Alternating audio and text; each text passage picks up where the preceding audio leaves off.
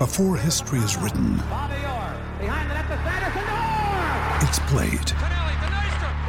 Before it's frozen in time, it's fought one shift at a time. Before it's etched in silver, it's carved in ice. What happens next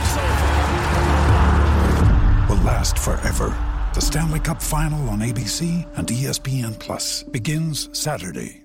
Yes, morning VB Brandy. If you watch the Netflix doco Full Swing, yes, for a non-golfer watcher, it has made me more interested now, only on episode 4. But Ian Poulter heading to Live reminded me of the ARL Super League days, Brisbane Eel. Yeah, absolutely. Yes, it's a great doco, and if you're a non-golfer, you'll still enjoy it. Does it matter if Moses signs for 4 or 5 years? They won't be winning the comp anyway, says our man on the Edgewater Homes text line. Yabba Dabba Do Boys is my choice. I'm an optimistic Knights supporter. I really like our team structure.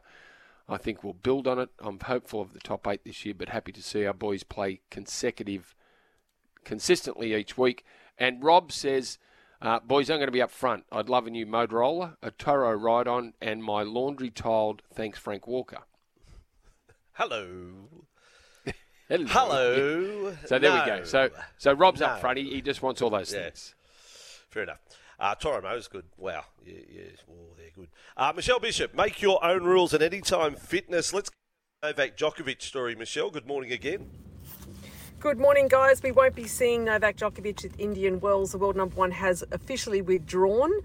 He's failed in his attempt to slip into the country unvaccinated, obviously for COVID-19. So Mr. No Jab applied to the US government for permission to play without the injection. That's obviously been a no-go zone. They will not allow unvaccinated foreigners to enter the country just at the moment. Those rules are set to change probably around the May-June period. But of course, he was favourite to win the tournament. So no Novak Djokovic at Indian Wells. Time for a change, US. Come on, it's done. It's done and dusted. It's over. Wade Graham fronting the judiciary tonight. We spoke to Michael Carianis earlier. He thinks Wade's got a chance. Yeah, I think he's got a big chance. He's risking a 4-game suspension by heading there, and this is in a bid to have a reckless tackle downgraded to a careless. He was binned on Saturday night for that shot. The one in question is against Bunny's youngster, Davey Moali. And just on this one, guys, this was where the bunker intervened. This was picked up several minutes after the incident. So he could have accepted a 3-game ban, but he's fighting it, hoping to escape.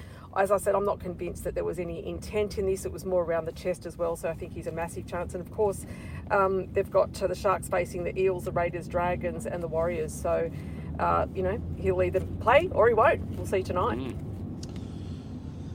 Well, and Jordan Rapana decided to take the early charge, so he's got a bit of time on the sidelines as well. Raiders to play the Dolphins this weekend. Michelle, you are off to Roosters training and your duties for Channel 7 News. We wish you all the best on this Tuesday.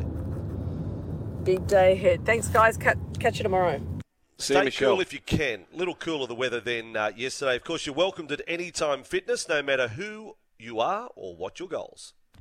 Vossi and Brandy here. Hope you enjoyed this podcast. Don't forget, you can listen live to the show every weekday morning from 6 till 9. Tune in through 11:70 a.m. in Sydney or anywhere in the world through the SEN app.